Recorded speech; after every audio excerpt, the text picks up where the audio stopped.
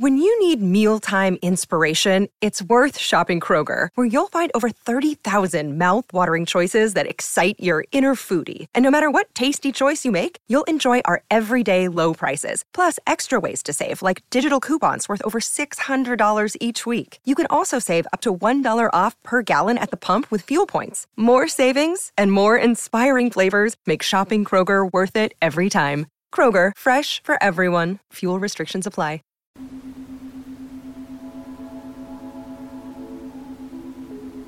Hey sis, welcome back to Girl Goodnight.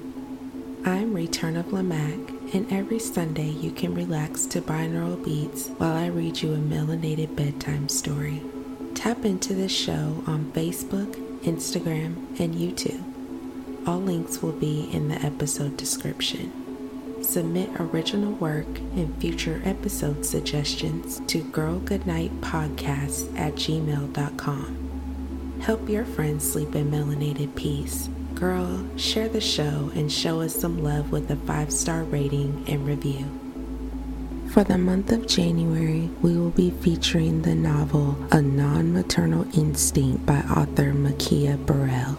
To learn more about the author and the novel, check out A Non-Maternal Instinct Part 1.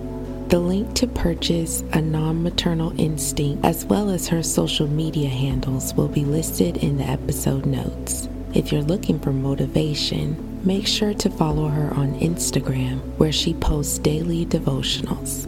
Please note that this series will contain explicit language and references. In the final episode, Colt and Tracy are in for a big surprise when Bryce and Colt finally meet, and Lovey's past finally catches up with her and she gets what she deserves. Now, close your eyes, take a deep breath, and sleep in melanated peace. Part 4. Lovey was livid.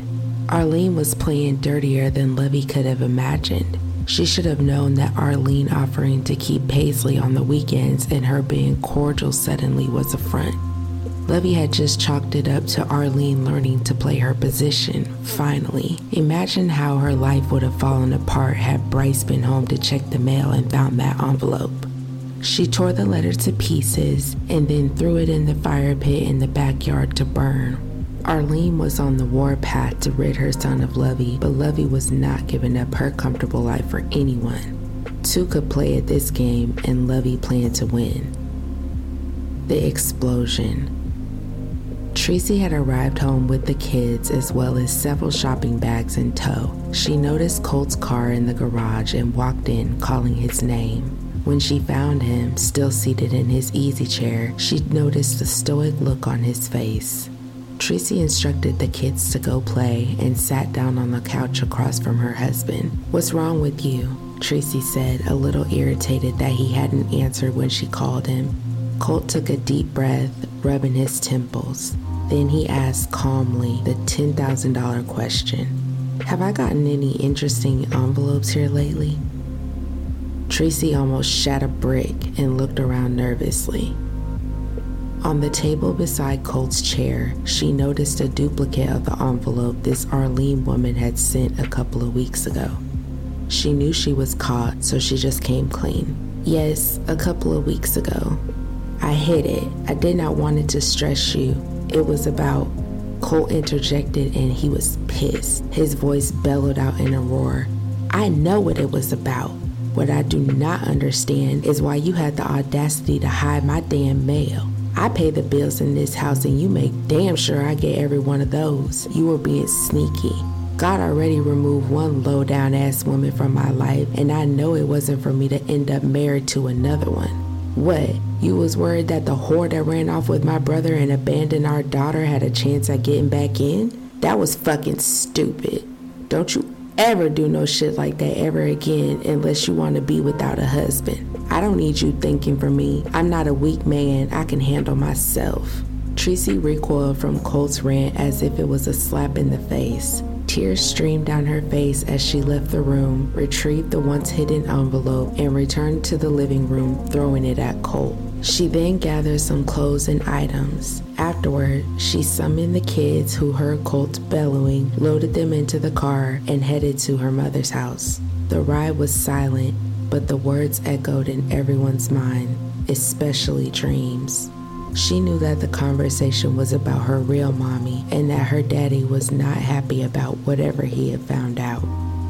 Now she had to worry about if she was going to lose her new mommy too. She never heard her parents fight before. The future was uncertain, and the chain of events to follow for years to come would be a true test of strength and faith in Dream's life. Colt sat in his chair for a while after Tracy left with the kids. Then he got up and poured himself a glass of scotch. As he sat and drank, he began to calm down. He realized he was angry at Tracy for hiding the envelope from him, but that most of his anger stemmed from the letter. Learning that Lovey had just moved on without so much as a call to check on her own child stirred up a rage in him. It brought up old emotions that he thought he had successfully compartmentalized and thrown away. Now, his bitch of a baby mother had inadvertently stirred up a storm in his once happy home. He had ran his wife away, and all he could do is pray that it was temporary and not permanent. After another shot of scotch, Colt decided to drive to his mother-in-law's house to grovel for his wife's forgiveness. She hadn't went about it in the right way, but she had his best interests at heart, right? Driving up a dark, narrow, dual-lane, winding road Colt often used to avoid the traffic of 95, Colt's vision began to get bleary. He was only a social drinker, and so the 3 glasses of scotch he had consumed on a mostly empty stomach had begun to have some effect on him. Blinded by the headlights of a vehicle in the opposite lane, Colt lost control of his car. He veered off the road into a ditch, and the car flipped over. In it lay Colt unconscious and bleeding. The accident was devastating, and a traveler stopped their vehicle and called 911 from their car phone. Emergency crews were dispatched, and upon their arrival, they cut Colt from the mangled car and rushed him to shock trauma. His condition was critical, and he was in a coma with swelling in his brain. A nurse found his wallet on his person and found that Tracy was his emergency contact. The nurse was not able to get an answer, so she left a message. Consuela heard it over the answering machine and immediately called Tracy at her mother's house. Tracy forgot all of her anger, enlisted her mother to watch the kids, and rushed to her husband's side. She knew in her heart he had been on his way to her when the accident occurred, and she forgave him. The doctor had told her the extent of his injuries. He had swelling in his brain, and they were watching for hemorrhaging, which could kill him. It was really touch and go. They also suspected spinal damage, which meant he could be paralyzed if he survived. Tracy was terrified, but she was full of faith. She prayed and knew God heard her pleas. She refused to claim any of those grim outcomes for her husband and wanted to be the first face he saw when he woke up. Arlene. Steve had confirmed that the letter had reached Bryce's house a week ago, but her son never let on that he received it. Desperate to reveal to what his wife had been up to, she called her son and invited him to dinner that coming Sunday. She knew he would not be able to resist her home cooking and had sweetened the deal by offering to make him her famous mac and cheese. Bryce agreed to come without hesitation, and Arlene was anxious to spill the tea on Lovey. She was so ready to tell it all, she did not care that Lovey would be there to hear it. In fact, she looked forward to seeing that bitch's face crack once the truth was out. Arlene lounged in her easy chair, daydreaming about ridding her son of his Jezebel wife and hooking him up with one of the saved, upstanding women from his church. She dozed off for a while, but was suddenly jarred from her nap by a huge boom. She grabbed her cordless phone and dialed 911 while she went to see what the noise was. Before she could make it down the hall, 2 men stormed her. Her thumb was on the call button of her phone, and 911 was already dialed, so when she fell down, her thumb completed the call. The 911 operator heard blood-curdling, pleading screams, followed by several gunshots, and then silence. Then she heard a male voice saying, "Finish the job." She immediately tracked the call and dispatched emergency services to Arlene's address. Upon arrival, they found a gruesome scene. Arlene's body was riddled with bullets, blood was everywhere, and her throat was slashed so severely she was almost decapitated. The bullets pierced her forehead, mouth, chest, and abdomen. She was shot 5 times in all. It was evident overkill. Whomever had attacked her wanted to ensure her death. Despite the gruesome scene, the paramedics worked on her for a bit, and then she was transported to the hospital where she was pronounced deceased. There seemed to be no leads, only a ski mask on Arlene's front lawn. The detectives that arrived at the scene later hoped that this glove and some cooperative neighbors would help break the case wide open. The aftermath. There were calls being placed to Lovey and Bryce at the exact same time, and though they both were about Arlene's murder, the content of the conversations were vastly different. Arlene, who suffered from diabetes as well as a heart arrhythmia, always wore a medic bracelet. On this bracelet, Bryce was listed as her emergency contact. This meant that the hospital knew whom to notify about Arlene's death. When he got the call, he rushed to Grady Hospital. Upon identifying her body, he dropped to his knees with grief. The pain was so unbearable, he fainted, and when he woke up, he found himself admitted to the hospital, his wife nowhere to be found. On the other side of town, while Bryce was being notified of his mother's death, Lovey was getting a call from Troy. As soon as she picked up the phone, she heard his deep baritone say, "It's done. Meet me at the spot with the payment from my boy." She left Paisley with the nanny and practically skipped to her car, ecstatic Arlene was dead and ready to give Troy the best sex of his life. Her bloodthirst being satisfied definitely put her in the mood. Colt. Back in Baltimore, Tracy kept vigil at her husband's bedside for almost a week waiting for him to wake up. After 3 days of insomnia, she had finally fallen asleep, the droning of CNN apparently acting as a lullaby in the background. While Tracy slept heavily, Colt started to stir. First, his left hand twitched, then his left foot. Finally, he opened his eyes, and after his vision cleared, he saw his wife in a sleeping heap, her torso resting at the foot of his bed. He decided to let her rest, glad she was by his side, and pushed the call button for the nurse. Cole had no idea he was in a coma for 5 days, but he knew he was thirstier than he had ever been.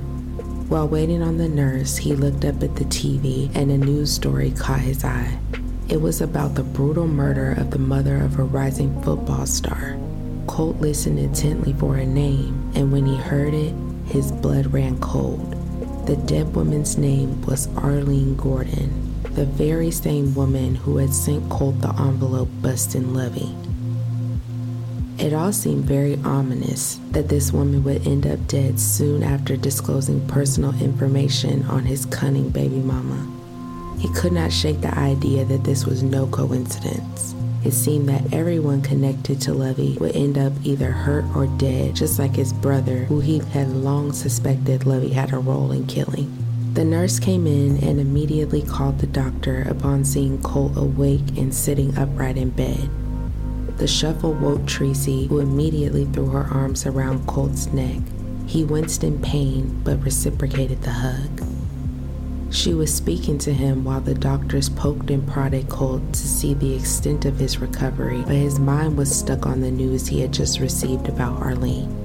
He was so deep in his thoughts, he hadn't even reacted when the doctor announced he'd be in a wheelchair due to partial but temporary paralysis on his right side and that he'd need extensive therapy to reverse it. Colt knew he was blessed to sustain mendable injuries from such a severe accident. He felt grateful to God for this miracle, but couldn't ignore the nagging in his gut that Lovey had something to do with that woman's murder. He was going to see to it that someone heard his suspicion. Lovey was in the throes of passionate, adulterous sex with Troy, not at all aware that her husband was in the hospital. The sex was so good that she probably wouldn't care about Bryce's episode at that moment anyway. Her adrenaline rushing at the news of Arlene's murder made this particular tryst with Troy the best one yet. The bag of money she gave Troy made him perform better than he ever had. He was excited at the sight of the stacks of hundreds Levy had withdrawn from the bank just before she met up with him. He promised his cousin Teeth 10 stacks of it for his role in Arlene's murder, and Teeth accepted, thinking only $20,000 was being offered for the whole job. However, Troy planned to keep $15,000 of the $25,000 Levy forked over for himself. Though they both were cunning and expert swindlers, neither of them were knowledgeable enough to know how this very withdrawal, as well as the betrayal surrounding it, would mark the beginning of their demises. After Troy passed out from their hours-long tryst, Levy rolled up a blunt and called her marital home. She spoke with the nanny, who informed her that the hospital had called. Apparently, Bryce had a breakdown after hearing about Arlene's death and had been admitted as a 72-hour psych hold. Levy didn't love her husband, so she couldn't even feign concern. She just told the nanny to continue watching Paisley and hung up. The nanny assumed that Levy was headed to the hospital, so she didn't question her instructions. However, Levy saw this as an opportunity to spend more time with Troy, and she did.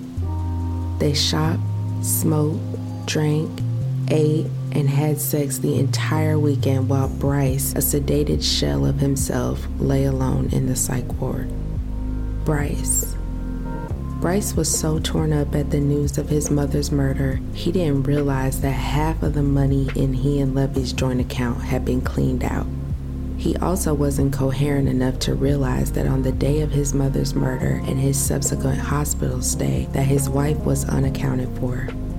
He suffered from bouts of hysterical crying and angry outbursts that warranted sedation and admission into the psych ward for a 72-hour hold. No one could understand the pain he felt about Arlene's death.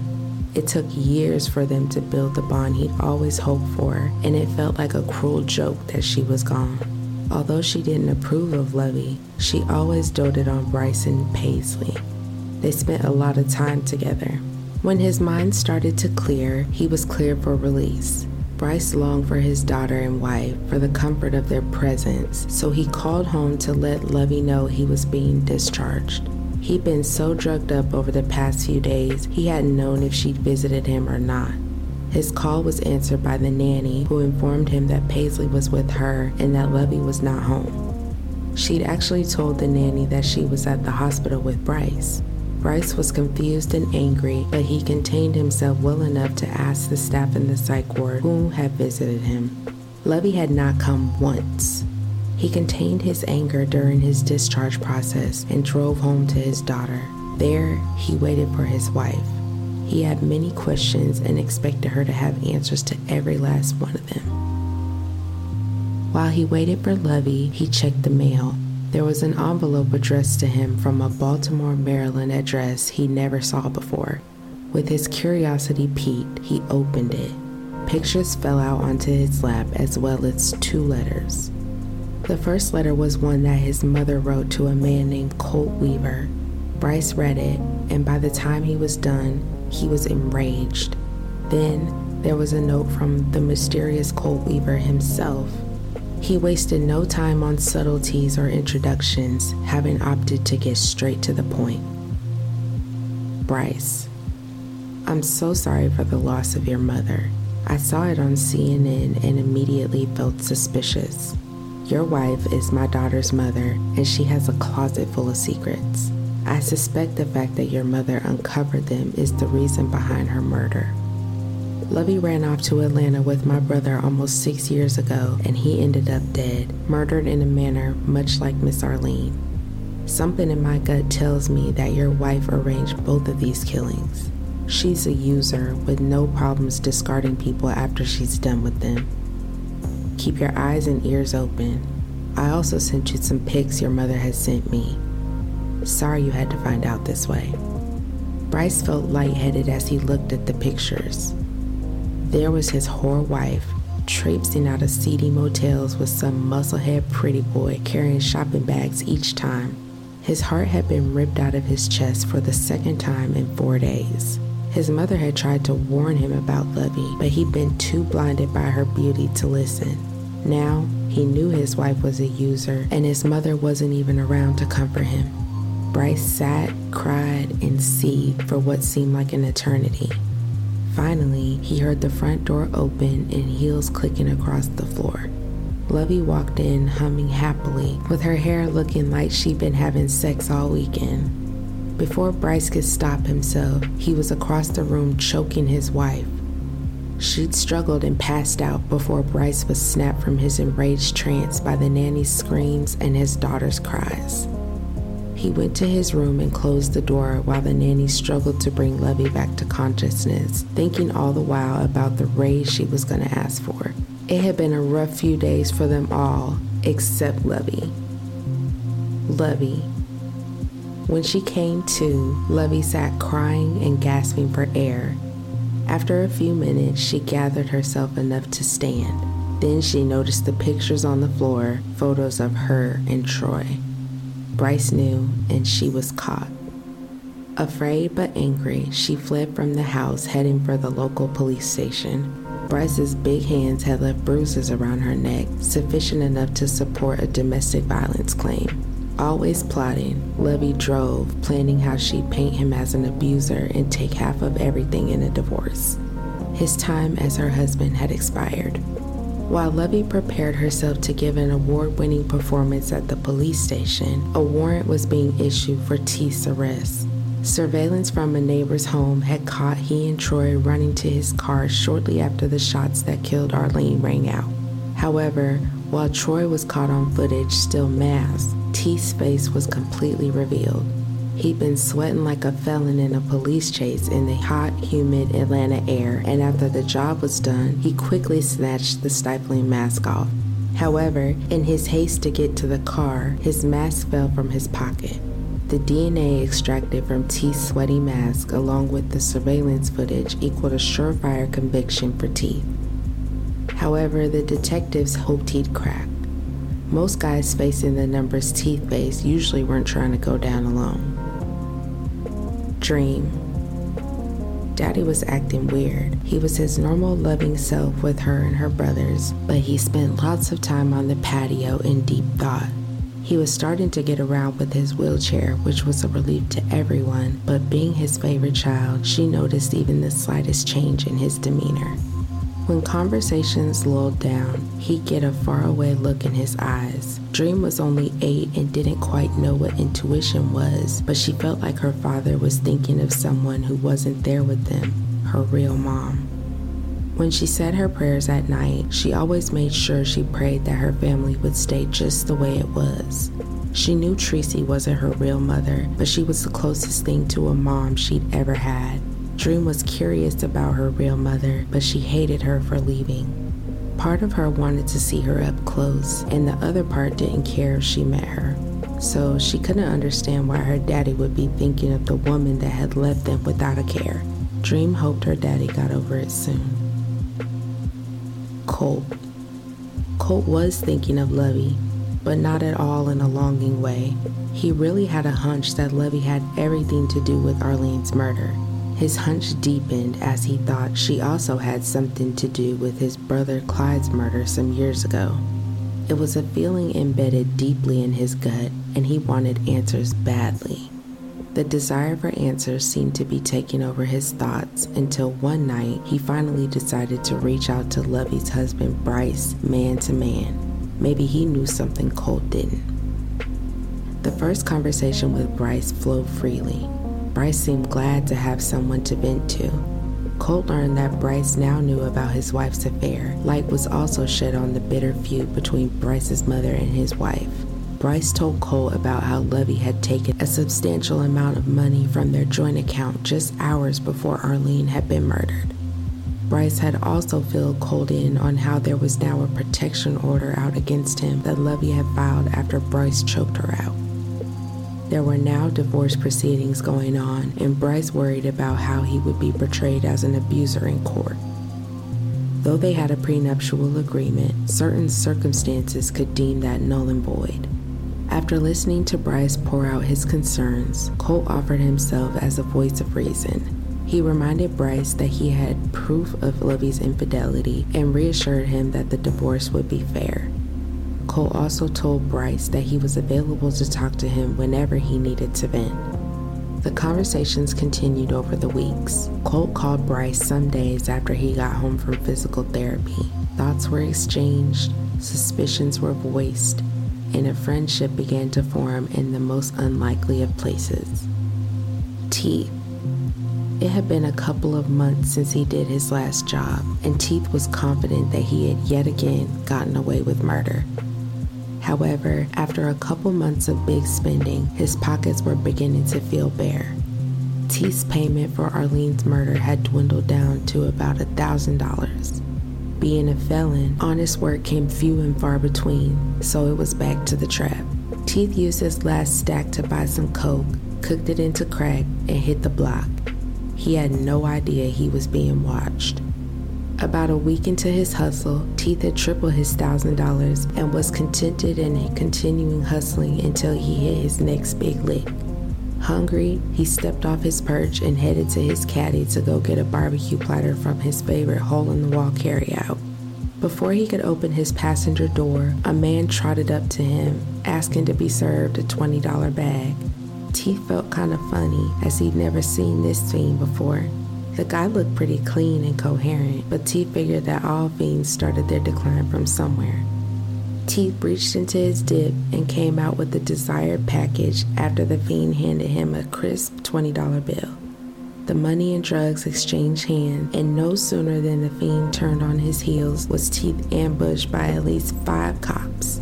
As he was tackled to the ground and cuffed, he almost passed out when he heard what he was under arrest for. Distribution was a familiar charge, but murder? He wasn't at all expecting that. Teeth sat in the back of the police cruiser, feeling lightheaded and dry-mouthed. His breath came in gasps. Sure, he'd been to jail on a few drug charges, but this was murder, a whole different ballgame. As the cruiser seemingly floated towards the police station, Teeth hyperventilated, for life as he knew it was over. He couldn't figure out for the life of him how they linked him to the murder. When the cruiser stopped at the police precinct instead of at Cobb County Jail, Teeth knew he was going to be interrogated. He decided as the officers escorted him into the building that he was going to sing like a canary. He wasn't going down alone. He'd surely end up on death row. He sat, waiting for the detectives, and in walked 2 of Georgia's finest. The larger one spoke first. Mr. Edward Todd Thurman, you know why you're here. Anything you want to tell us that may help your case? I didn't do it alone, and I regret doing it at all. If I tell you what I know, how can y'all look out for me? Teeth groveled, tears streaming down his face. Stifling a laugh, the second detective replied, "Telling who else was involved in this lady's murder, along with your remorse, will likely keep your ass off death row." The floodgates opened, and after Teeth gave the blow-by-blow, warrants were issued for Lovey and Troy. He'd even spilled the name of the hotel they were staying in. The police were on the way. Bryce. It had been 72 hours since the interim protection order had been taken out against Bryce. He was booked for choking Lovey, but bonded out pretty quickly. However, it was during the process of getting bonded out that Bryce discovered that he and Lovey's joint account had been cleaned out the day before his mother's murder. After reading the letter from Colt and discovering his wife's low-down ways, he had a gut feeling that this was no coincidence. However, he had to keep his composure, for he was due in court in a few hours to see whether the judge would grant he or Lovey custody of Paisley. Lovey was already in court, apparently to get a final protection order on him, or so Bryce thought. Bryce felt relieved that because of the protection order, he wouldn't have to see his two-timing wife in court. He wasn't ready to see her until divorce court. The afternoon came quickly and Bryce went to his hearing, the nanny, his lawyer, and Paisley in tow. After waiting around for a couple of hours, the case was thrown out and it was determined that Paisley would remain with Bryce. When his lawyer told him why, Bryce almost fainted again. Apparently your wife was arrested this morning for conspiring to murder your mother. Bryce felt like he'd been punched in the gut. The missing money made sense now. They say when it rains it pours, and Bryce felt like he was drowning. It was that day when he started to drown his sorrows in alcohol. Colt. Bryce called early on a Thursday morning, sounding drunk and despondent. He'd filled Colt in on Lovey's arrest. Then he made a request Colt never would have expected in a million years. Colt, I know we met under the most awkward circumstances, but I trust you. You may be the only person I have left that I can trust with the only valuable person I have left in my life. I need you guys to take Paisley, at least until this trial is over and I can get myself together. I'm broken, Colt, and as much as I love my baby, I can't be the daddy she needs right now. Colt could hear the torture in Bryce's voice. It reminded him of how broken he was those first few weeks after Lovey had left he and Dream behind. Except Bryce's pain must have been excruciating, for not only had Lovey left him to be a single dad, she killed his mother, who was his comfort and his very best friend. Surprisingly, Colt felt no confliction about accepting Paisley into his home. It wasn't the baby's fault that things were so torn up at home. Paisley couldn't pick her mom, and she couldn't heal her daddy. Besides, she was Dream's sister, despite the odd circumstances of their relation. Sure, Bryce, we'll take good care of Paisley. If you want to come up for a while before or after the trial, we'll be glad to put you up too. Sometimes it helps not to be alone during hard times, brother, Colt replied in a gentle voice. Colt coaxed and convinced Bryce even further to come up to Baltimore with Paisley. Something in his gut gnawed at him, telling him that it was a bad idea to leave Bryce alone in Atlanta. After an hour of talking, listening, and praying over the phone, Bryce was on board and eager to book a flight up to Baltimore. Now, Colt just had to tell his wife they were expecting guests. Lovey. Lovey sat in her cell fuming. Too evil and narcissistic to feel regret or remorse, her thoughts instead raged on Troy and his ratting cousin. It was all their fault. Troy for picking such a weakling for the job, and T for being such a scary bitch. All those rap songs telling street niggas not to snitch, and yet T still sang like a canary. Now she was facing life for conspiracy and another life sentence for first-degree murder. She tried to place the sole blame on Troy and Teeth during interrogation, but Teeth had already painted a clear picture for the detectives. Also, they had the bank statement to match the amount Lovey withdrew to pay for the hit. When Troy found out about the mountain of damning evidence piled against him, he also rolled over on Lovey, hoping cooperation and remorse would help him secure a deal. Lovey was officially screwed. Then, more bad news came. Ballistics had matched the bullets that killed Arlene with the same bullets that killed Clyde and his workers years earlier. Teeth had some explaining to do. Faced with the death penalty again for Clyde's murder, he volunteered info about Lovey's role in that murder too. Another set of conspiracy and first-degree murder charges were added to Lovey's sentence. Without Bryce's money, she couldn't afford a lawyer, so she was stuck with an overworked and underpaid state's attorney who promptly advised her to skip a trial and take a deal which offered her 2 25 to life sentences to be served consecutively to avoid the death penalty. Lovey obliged. She was never getting out of prison, but at least she wouldn't be on death row. Prison was a hard pill for Lovey to swallow. Her cellmate was a loud, considerably larger, institutionalized ruffian named Sade. The inmates and correctional officers called her Shady for short, and the nickname fit to a T. When Lovey arrived, Shady immediately notified her that she'd be taking the bottom bunk and that the walls were already spoken for. Lovey counted pictures of at least 5 children who all appeared to have different fathers. This observation was correct. Shady had been in prison for 3 years already and, like Lovey, was never getting out. She too was in prison for multiple murder charges, but while Lovey hired others to do her dirty work, Shady was keen on doing her own deeds. When Lovey got through her first night of crying herself to sleep, Shady woke her up early with a rousing speech. "Now look here, I'm not gonna be listening to that sniffing and whining shit every night, so you're gonna have to come to grips with your reality.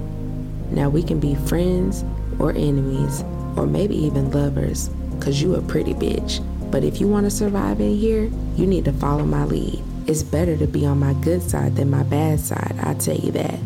Lovey extended her hand for Shady to shake, but Shady kissed it instead.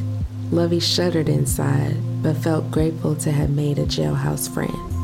Shady was 6 feet 1 inch of pure butch. It was hard to believe that she had ever been with a man, let alone had kids. Lovey had kissed girls during her stripping days, but had never considered being with one sexually.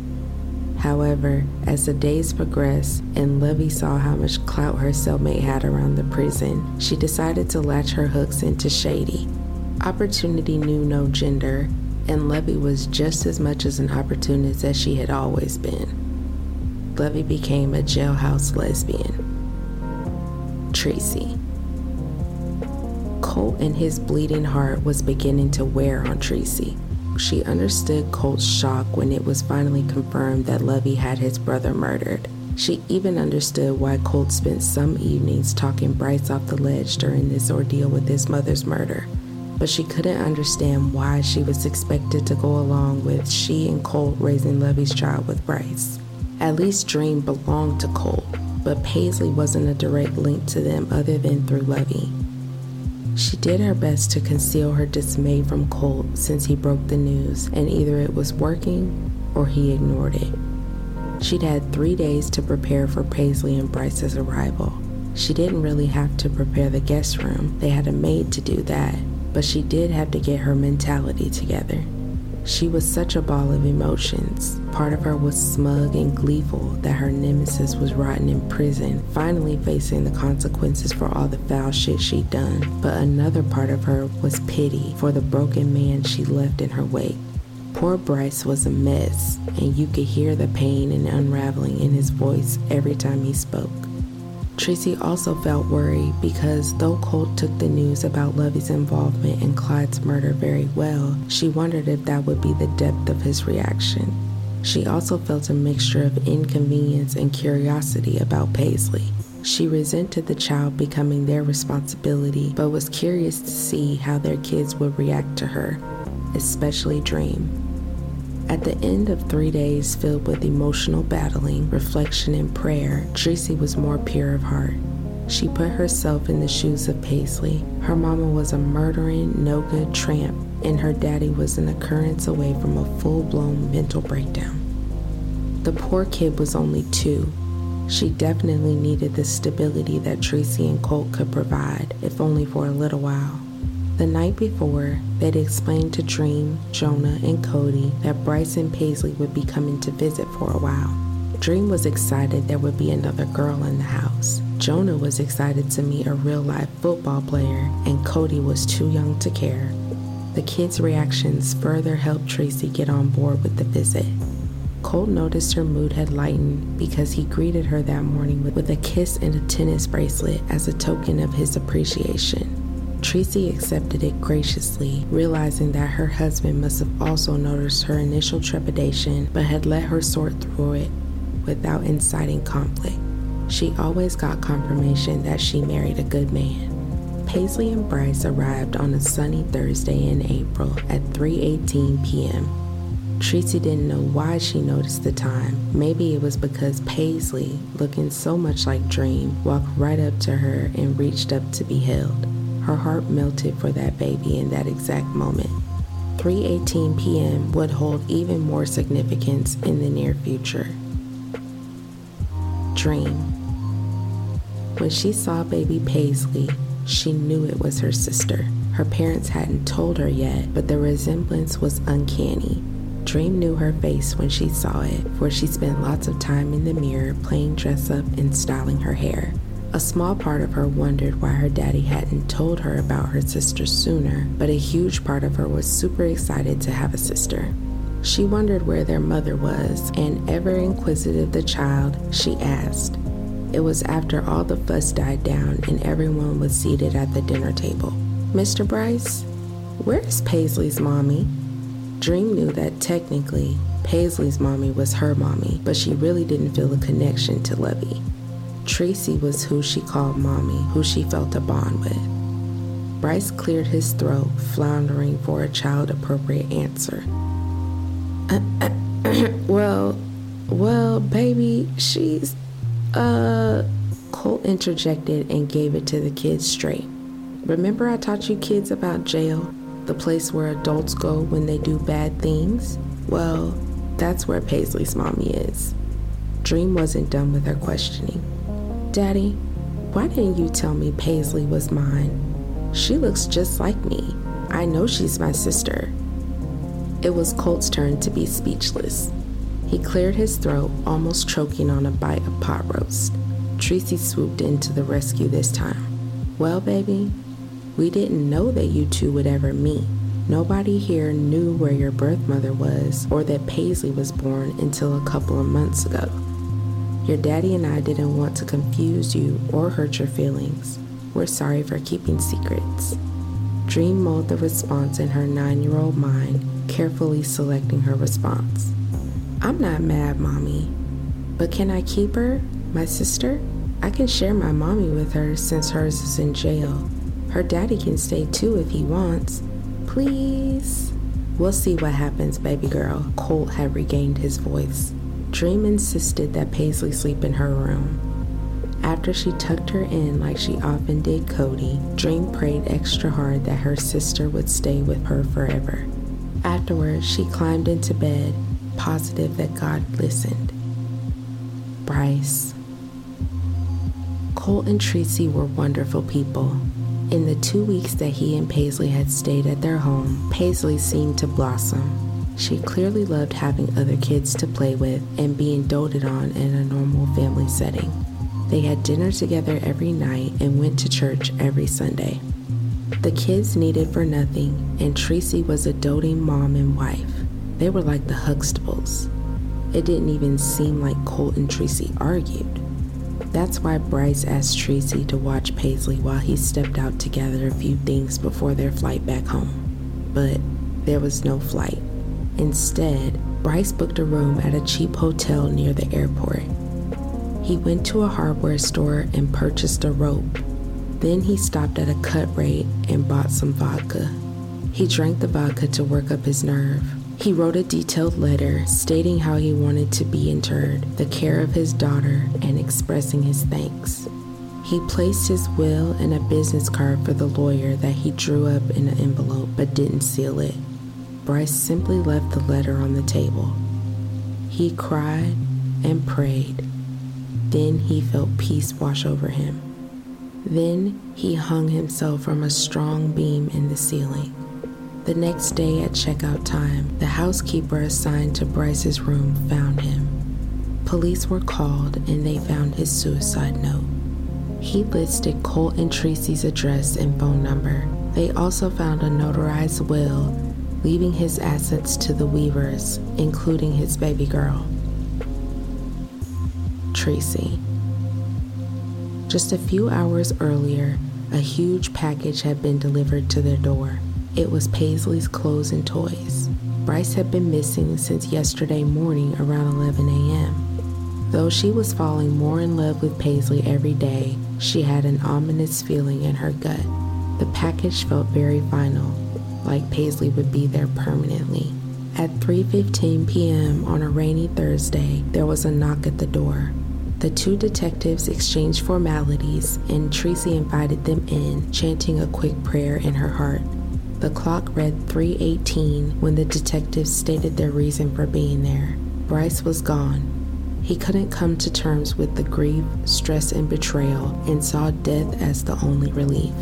He'd come to make sure that she and Colt would care for his precious baby before he plotted his escape from the pain. Now Tracy knew why 3:18 p.m. was so significant.